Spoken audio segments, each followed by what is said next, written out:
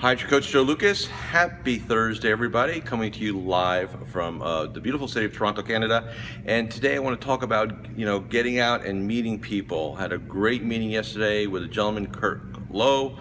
He's a guy that I've known about for literally a decade.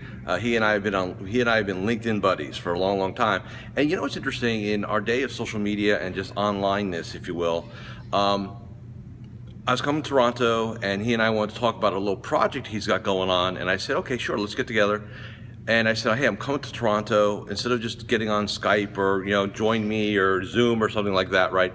Let's go ahead and let's do something a little bit different. Let's meet face to face, right? And I think probably he and I thought maybe a nice 30, 45-minute conversation. We get somewhere. What really happened was we had a 2-hour, really heavy-duty conversation around a lot of things.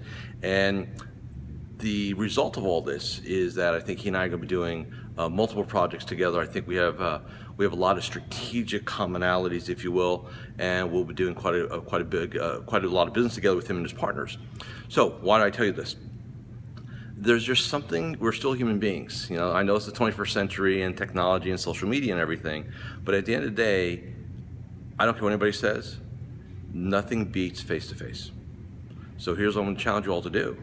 All of you have this prospect, this center of influence, this maybe opportunity that you've been trying to lazy it. Let's make a phone call, let's text them, let's ping them on LinkedIn or Facebook. And what I challenge you to do is get your butt on an airplane, get your butt in your car, figure a way to get some FaceTime with people. When you get FaceTime with people real time, you get your breakthroughs. Keep that in mind, and see you tomorrow from Toronto.